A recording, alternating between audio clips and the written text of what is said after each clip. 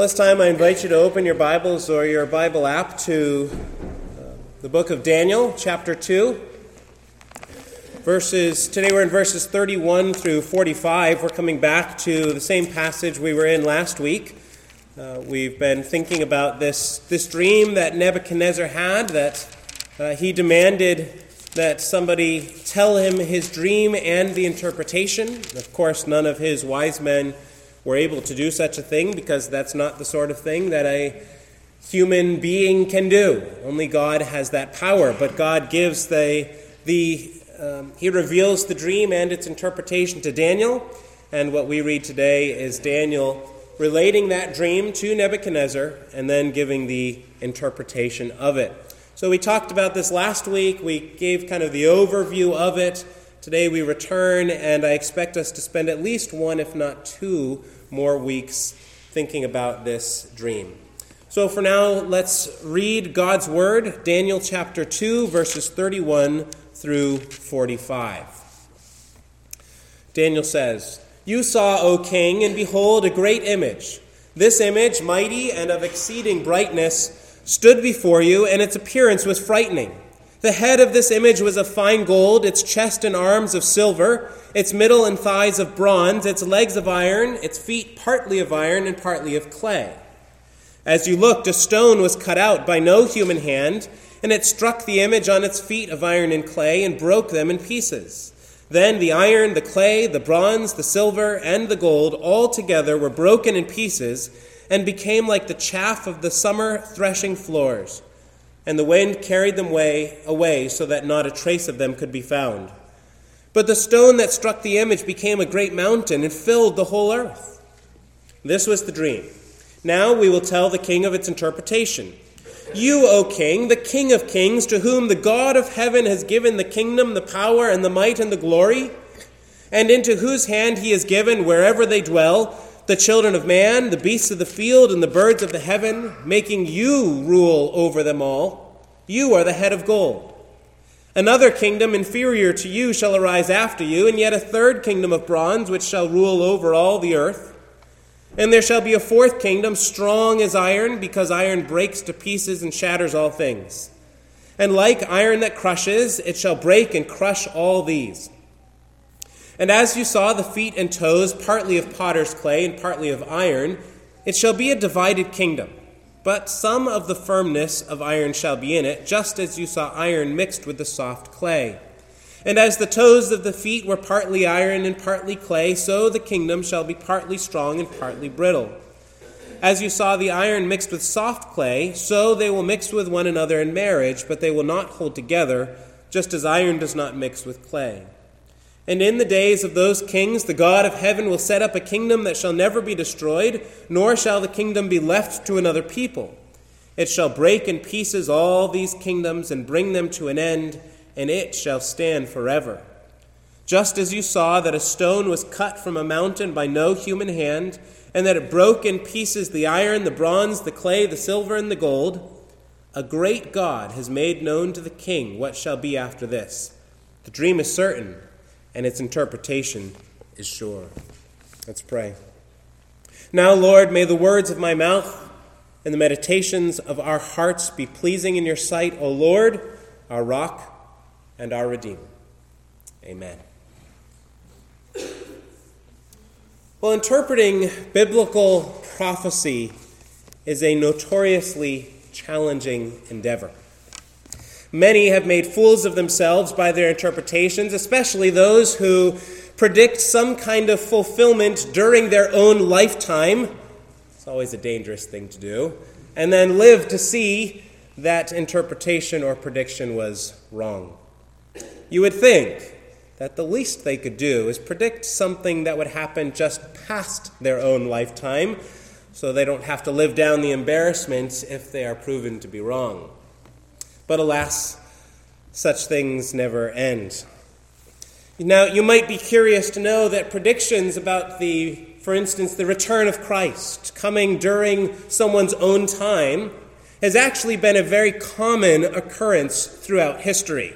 It's not just a modern phenomenon. Throughout the entirety of the history of the church, you can look back, and in virtually every generation, There have been those who looked about them and said, well, our times clearly fit the description of the book of Revelation, so Christ must be coming back soon.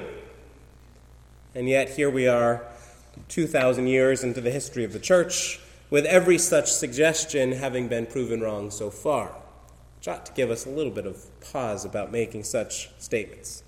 Well, this is not a sermon about the return of Christ, at least not directly. It's not a sermon either about the interpretation of Revelation, but I say all of this to illustrate the challenge of interpreting biblical prophecy.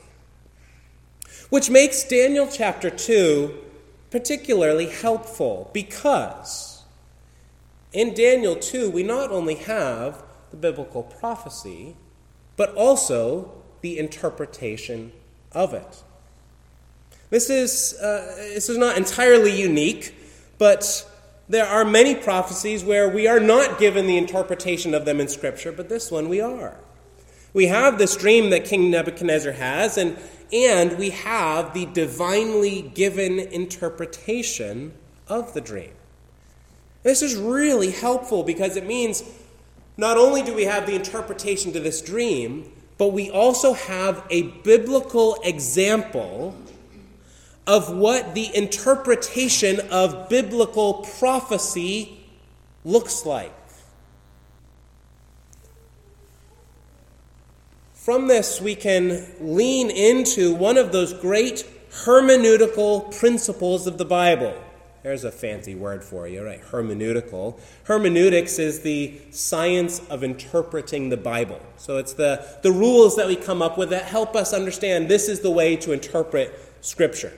And in this case, the great hermeneutical or interpretive principle is this. We are supposed to interpret the Bible the way that the Bible interprets the Bible. Right? It sounds really simple, right? We interpret the Bible the way the Bible interprets the Bible. But what it means is we say, rather than trying to come up with our own ways of interpreting a passage, we say, well, in other places, how does the Bible approach a passage like this? And when the Bible approaches a passage in a particular way, we say, okay, that's how we are supposed to approach passages like this as well.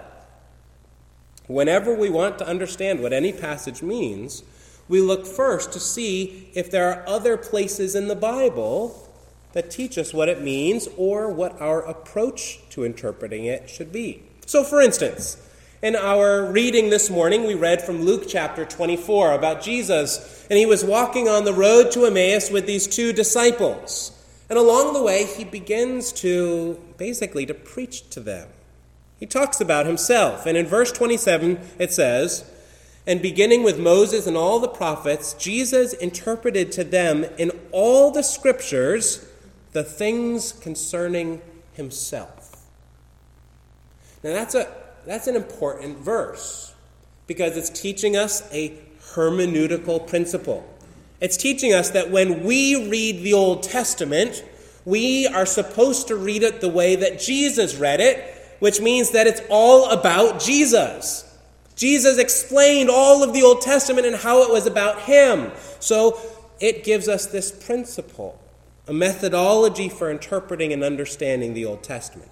Daniel chapter 2 is functioning in a similar way. It says, when we come to biblical prophecy, our interpretation of it needs to look kind of like the interpretation given in Daniel chapter 2.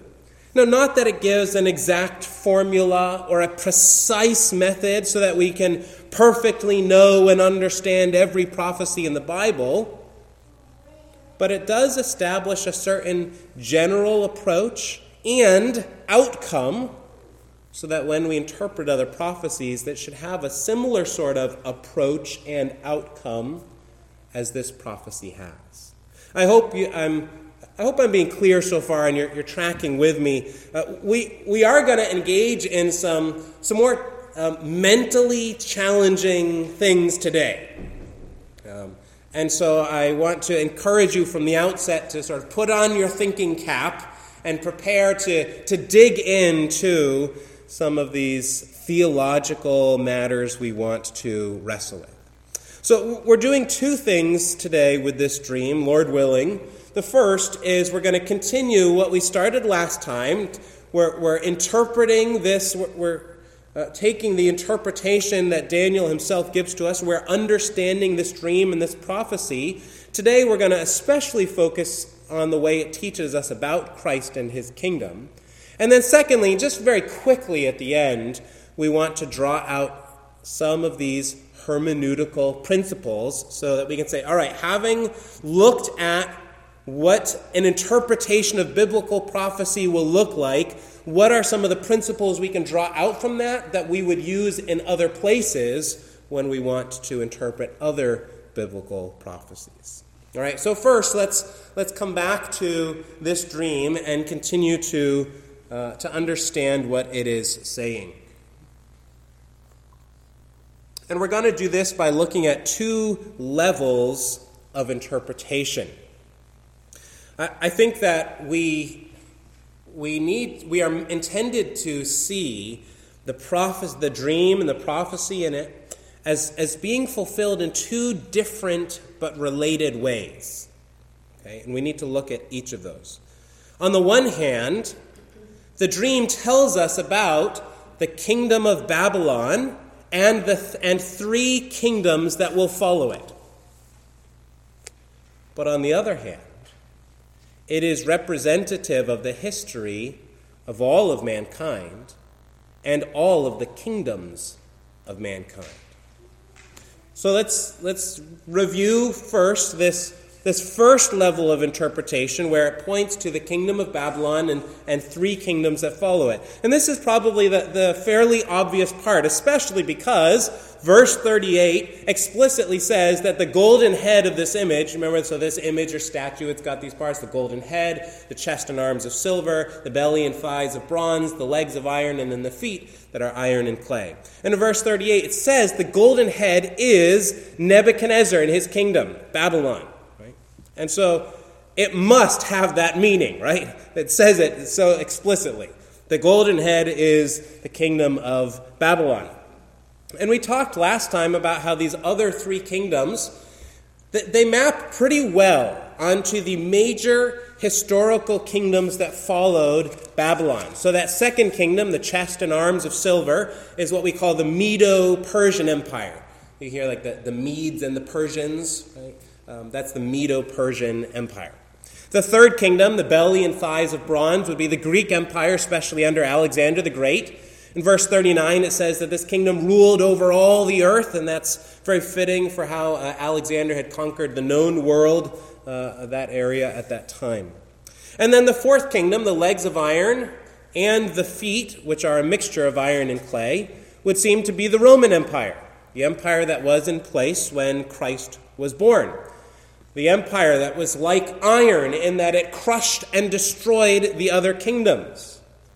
In addition, we're told this kingdom is formed by the mixing of various nations together. They allowed some of the local areas to maintain some level of self-governance. And that fits verse 43. It says, as you saw the iron mixed with soft clay, so they will mix with one another in marriage, but they will not hold together, just as iron does not mix with clay. Although I suggested to you last week, the translation of marriage is probably not the correct one, and your Bible might even have a note about that. Rather, it's referring to the mixing of the nations. So that's the first level of interpretation of this dream, that it's about Babylon and these three other kingdoms. But let's now try to get into some new material today, although I hinted at this last week. This dream and its interpretation speaks more broadly of the entire history of humanity and all human kingdoms. And I think, where in the world do I get that from? Isn't it so obvious? Here we have these four parts of the statue, each one representing different kingdoms, so why would I say it speaks about the entirety of human history? There are several pieces that contribute to this. Let's walk through them. First, as we pointed out, I'll start with some that we said last time, and then we'll get into some new ones. We said last time that although there are these four kingdoms, they're portrayed as a united whole. Right? They are all part of one single image or statue. And so they are meant to be understood as being part of one single thing. Okay. Second, we also pointed out last time that the stone, which we said is Jesus tells us that himself in the Gospel of Luke, that this stone is said to arise during the days of the kings, and that's verse 44. And as I told you, when it refers to the days of the kings, it's very clearly in the Aramaic referring to the kings of all four of the kingdoms, not just to the kings of the last kingdom. So the coming of this stone of Jesus is spoken of as taking place throughout this whole history.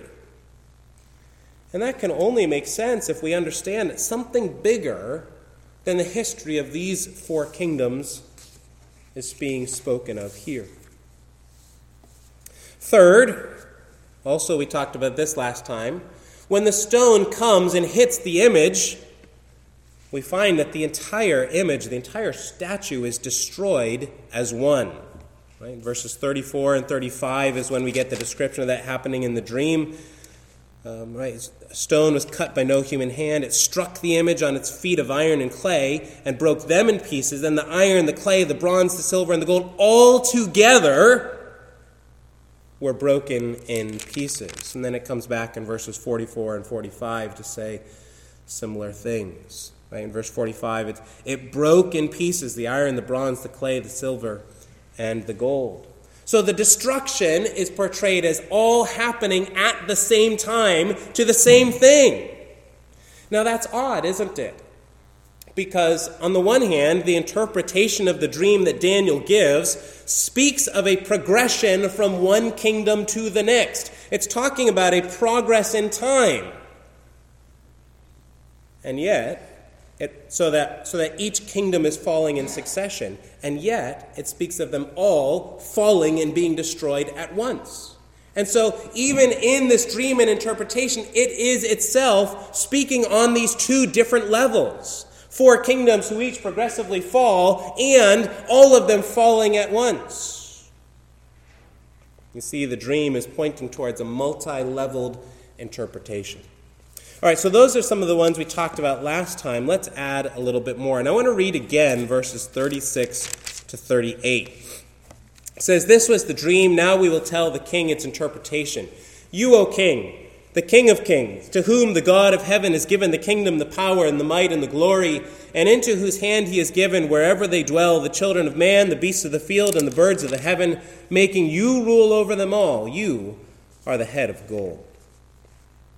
Okay, so here what we have is Nebuchadnezzar is a king who has been given dominion over the children of men, over the beasts of the field, and over the birds of the heaven, God having made him to rule over them all. Now, does that language sound familiar at all? Is there another place in the Bible where we hear of someone being given dominion over the beasts of the field and over the birds of the air and over all that is in creation? Isn't that the very language of Genesis 1 and 2? God makes Adam. He establishes him as a lesser king over creation. He gives to him dominion. Genesis 1:28 says, "And God blessed them," that's Adam and Eve, male and female. "And God said to them, 'Be fruitful and multiply and fill the earth and subdue it, and have dominion over the fish of the sea and over the birds of the heavens and over every living thing that moves on the earth.'" You see, when we read Daniel 2, verses 36 through 38, we are meant to hear echoes of Genesis chapter 1 and the description of the authority that has been given to King Nebuchadnezzar. James Allen Montgomery writes, "Nebuchadnezzar, as the type and crown of man, has been invested by God with man's charter of dominion over all living creatures, as found in Genesis 1:28 and in Psalm 8. That is, what he's saying is that Nebuchadnezzar is the type or crown of man. He's saying here, Nebuchadnezzar is being portrayed as representative of mankind,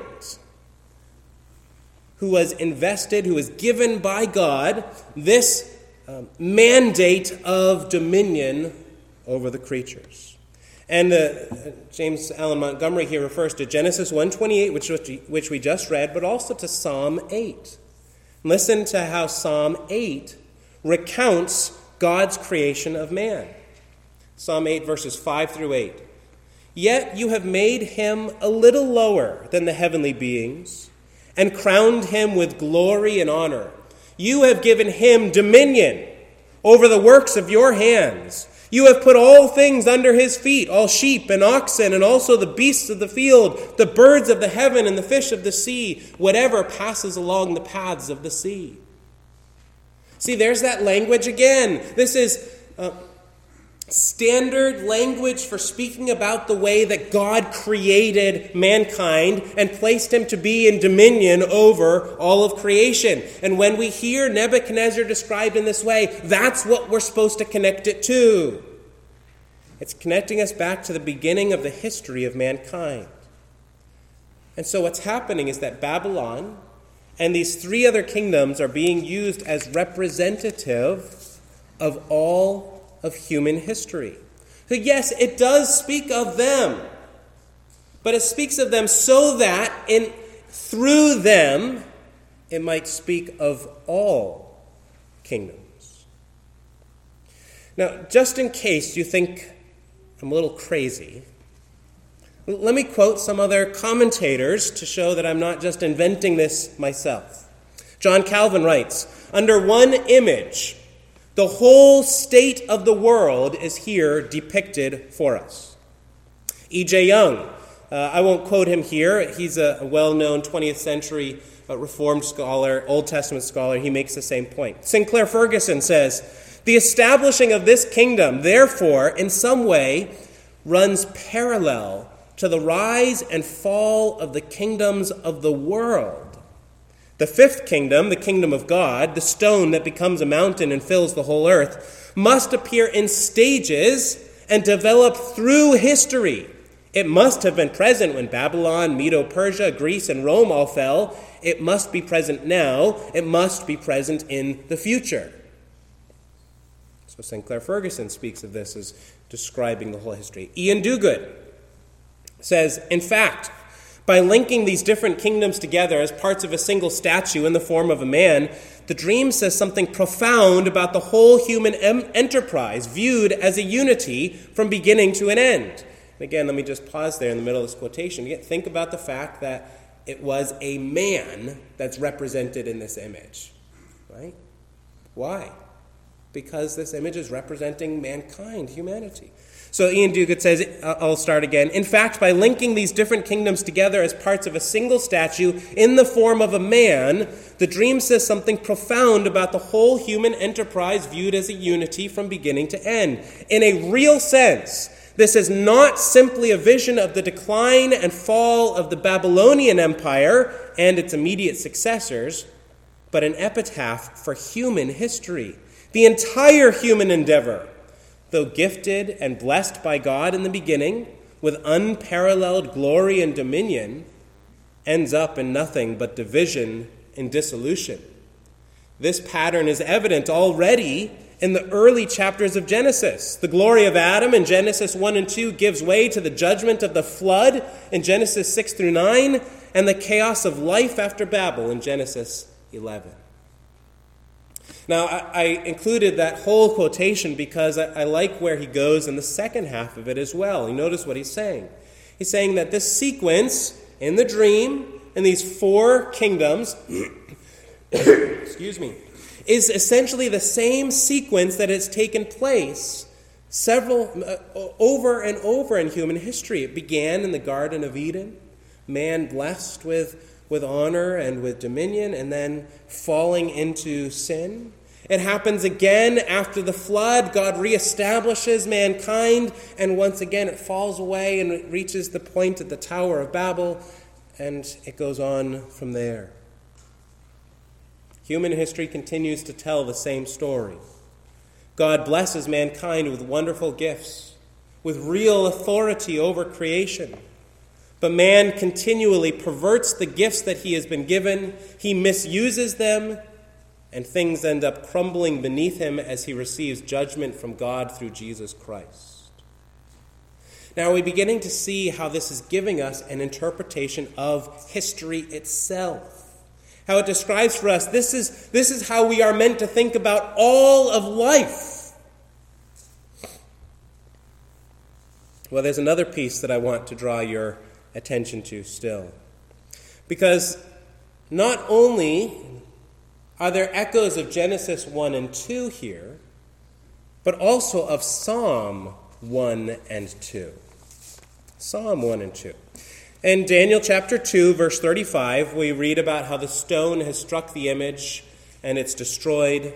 And listen to the description. Then the iron, the clay, the bronze, the silver, and the gold all together were broken in pieces and became like the chaff of the summer threshing floor, and the wind carried them away so that not a trace of them could be found. Well, I wonder if you remember how Psalm 1 contrasts the godly man and the ungodly man, the wicked man. We're told that in all that the godly man does, he prospers. Then in verse 4 it says, "The wicked are not so, but are like the chaff that the wind drives away."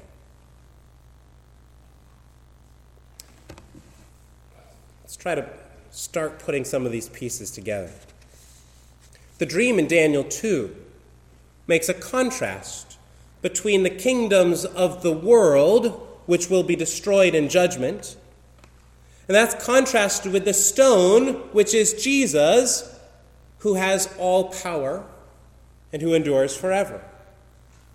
See, now we can see that the dream is bringing up this language of Psalm 1 to tell us that these kingdoms, as they are destroyed, are wicked, because it's the wicked who are like chaff that the wind drives away. Now, again, I know I'm really pushing today on your theological muscles. I'm asking that you think carefully and deeply with me about the connections in Scripture and the way they inform one another. I have to ask you, hold on. We have to go a step further. When Psalm 1 talks about the godly man who obeys God's law, delighting in it, meditating on it day and night, who's like a tree that flourishes and its leaf does not wither, and all that he does prospers. Who is that godly man? Raise your hand if you think it's you, right? If you feel like you fit that description. Who here meditates on God's law day and night and delights in it all the time? Please don't raise your hand.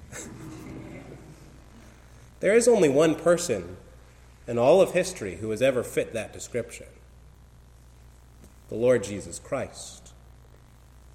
Psalm 1, in its ultimate expression, is really a contrast between Jesus and everyone else.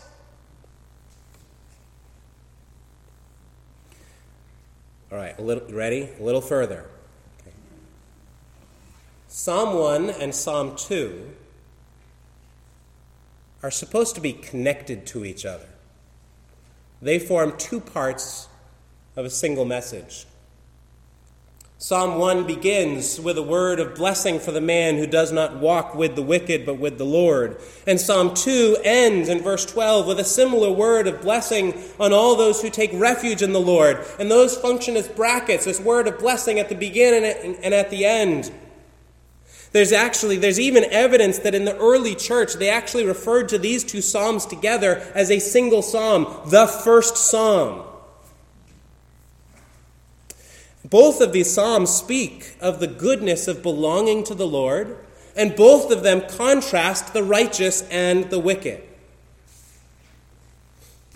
I want to read to you now the entirety of Psalm 2. You're welcome to turn there and follow along with me if you like. Listen to Psalm 2.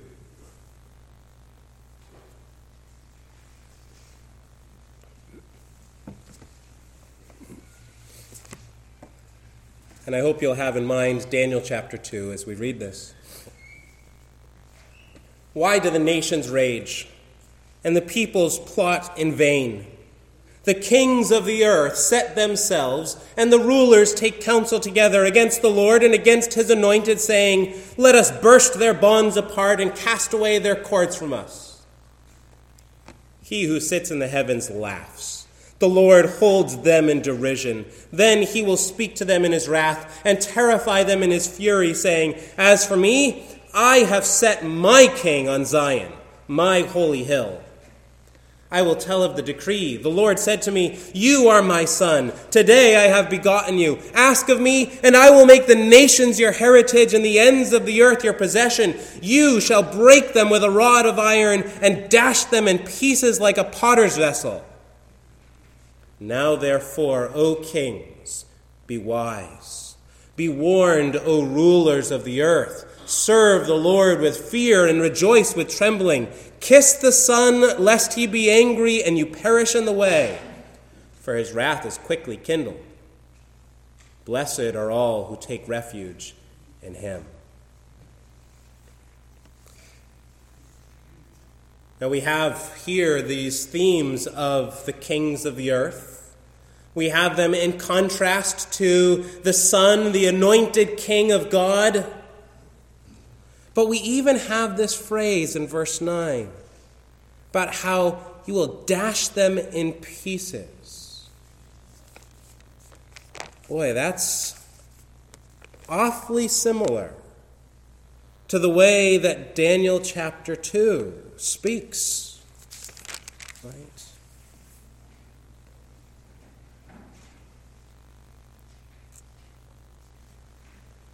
In verse 44, Daniel 2, in the days of those kings, the God of heaven will set up a kingdom that shall never be destroyed, nor shall the kingdom be left to another people. It shall break in pieces all these kingdoms and bring them to an end.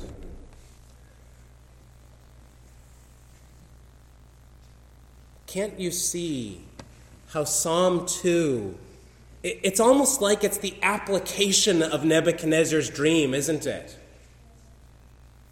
It's a word of warning to the kingdoms and to the rulers of the earth that what they must do is bow before the Messiah, the begotten Son, lest he destroy them.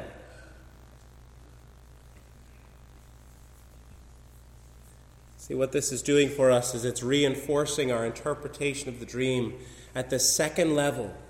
It applies to all people, to all kingdoms, throughout all of earthly history. And the way that it picks up on this language from Psalm 1 and 2 helps us to make this connection.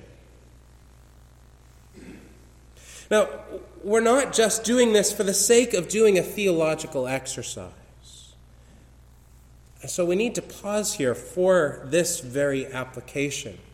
And we've made it before in our study of Daniel, but we don't want to pass up the chance to say it again.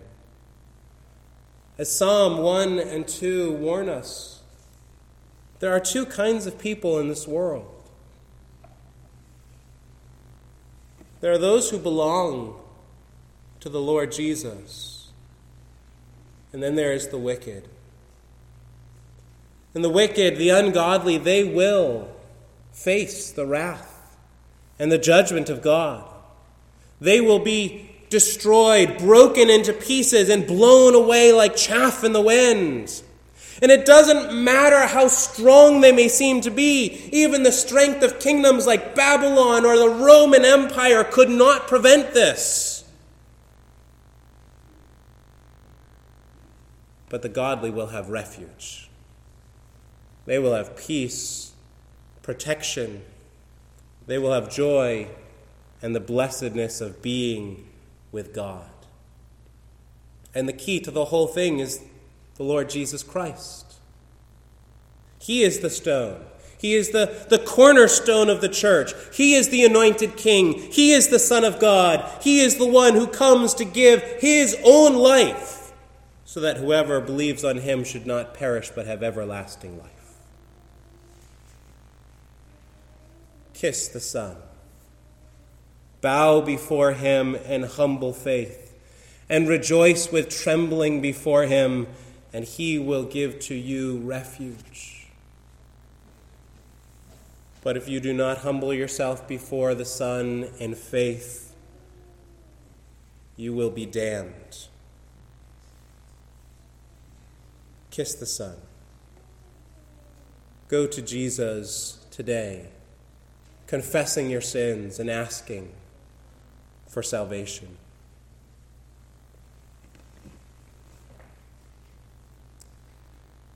Well, I know we could end the sermon right there. But there is this other piece that I'd like to do, and I don't know how to do it without repeating everything that we've done today. We've tried to make this an exercise in seeing how the Bible gives to us a method of interpreting prophecy. Rather than trying to come up with our own methods of interpretation, we want to see how does the Bible direct us to go about interpreting passages like this. And since we are given both an interpretation as well as the prophecy, this is so helpful that we can say, all right, it's giving us a methodology. Let's try to learn from it so that we can take that to other passages in the future. So in light of all that we said, I do want to lay out very quickly just a few points, a few principles for interpreting prophecy. I have 4 of these for you. First, biblical prophecy can have more than one referent or more than one fulfillment, which means it can point to more than one thing at the same time. Right? Here we have this dream is fulfilled in the 4 kingdoms, Babylon and the 3 that follow it. But it is also fulfilled in this larger way in all the kingdoms of the earth.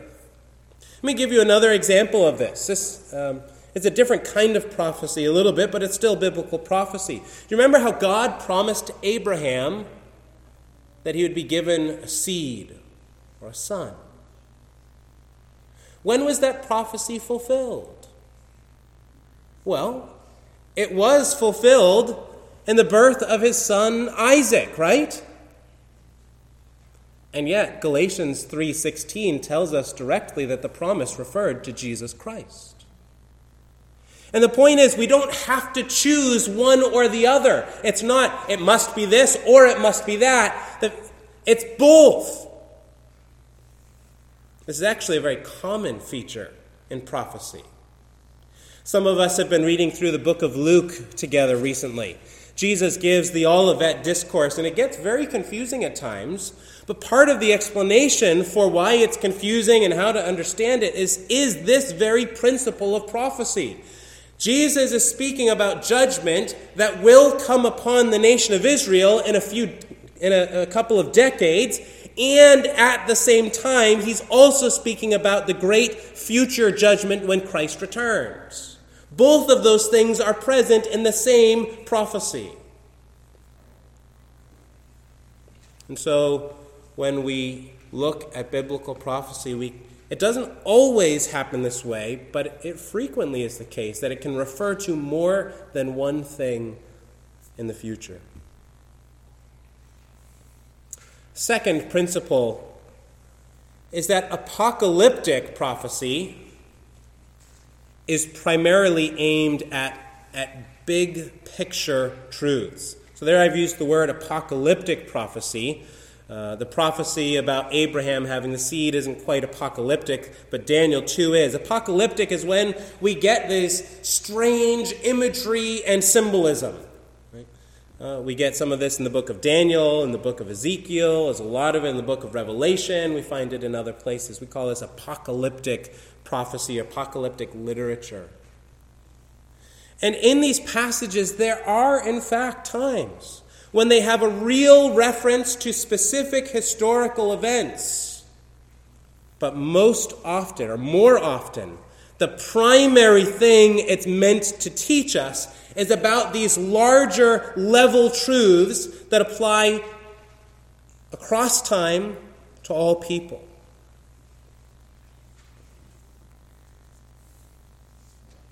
When we go into these apocalyptic kinds of passages, that's what we need to be thinking about. Okay, what is that big level idea that's being communicated here? Yes, there's lots of little details, and it's worth asking what they refer to, but ultimately there's a bigger picture that it's contributing to, and that's the primary thing that we are meant to understand from that kind of prophecy.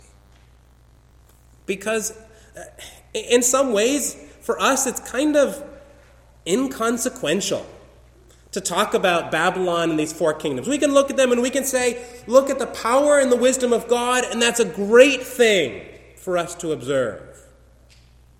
But how much more when we can see this as a description of all of human history and the way that mankind fails in his fulfilling the dominion that has been given, the mandate that's been given to him, but how Jesus Christ is the one who establishes the eternal kingdom. And so that's what we want to look for as the primary interpretation. Third principle. Apocalyptic prophecy cannot be interpreted literally. Cannot be interpreted literally. Now, of course, we all know, even the most literal interpreters know, this is not referring to an actual statue. Right? Everybody knows there's some measure of imagery and symbolism here, but it needs to go even beyond that. You probably know there are many who want to take as literal as possible interpretations of these kinds of passages. But you know what? If we took that approach here, and we didn't have the interpretation that Daniel gives, and we just had the dream, we would have to come away concluding that it speaks of six kingdoms. The head of gold, the chest of silver, or chest and arms of silver, the belly and thighs of bronze, the legs of iron, the feet of iron and clay, and then the sixth kingdom, the stone. In the dream, they're divided up into these sequences. It's only in the interpretation that we find out that the feet and the legs are of the same kingdom. But a literal approach, the sort of approach that you typically find in dispensationalist churches, would require taking the feet as a separate kingdom. We have to allow the symbolism to drive the interpretation rather than trying to get a more literal approach in that way. Apocalyptic literature is not meant to be taken literally. Fourth principle for interpreting biblical prophecy. This is the final one. Interpreting prophecy by use of the newspaper or a history book is an insufficient and usually faulty method of interpretation. There are times and places where it can be helpful to identify some of the things that God is doing. But in general, that's really not the point of the prophecy. Remember, we said last week, this prophecy could be understood sufficiently at the time that Daniel gave its interpretation. Not because someone was able to look into the future and identify who the other kingdoms were, but instead because they had the Word of God. They had Genesis 1 and 2, and they had Psalm 1 and 2. And by comparing these things with other scriptures, we come to the understanding of the symbolism. Or here's another way to say it. God gives the interpretation, not any newspaper writer or historian. Daniel makes this very clear in his words to the king. He says that he cannot tell the king his dream or the interpretation of it. Only God can do that. And so we must listen to God, who gives the interpretation, and not seek to find the interpretation in any history book or any newspaper. That's simply not how prophecy like this works. At best, it's an insufficient hermeneutic. Most often, it's a faulty hermeneutic. God gives the interpretation in his word. Well, as I've said a couple of times, I suspect this has been a more intellectually challenging sermon than usual, and I know that that's coming from someone whose sermons tend to be on the intellectual side to begin with. But I hope this has been helpful to you. I really think we've done some important things here. And what I hope I've done is modeled for you the proper approach to understanding this and other prophecies like it.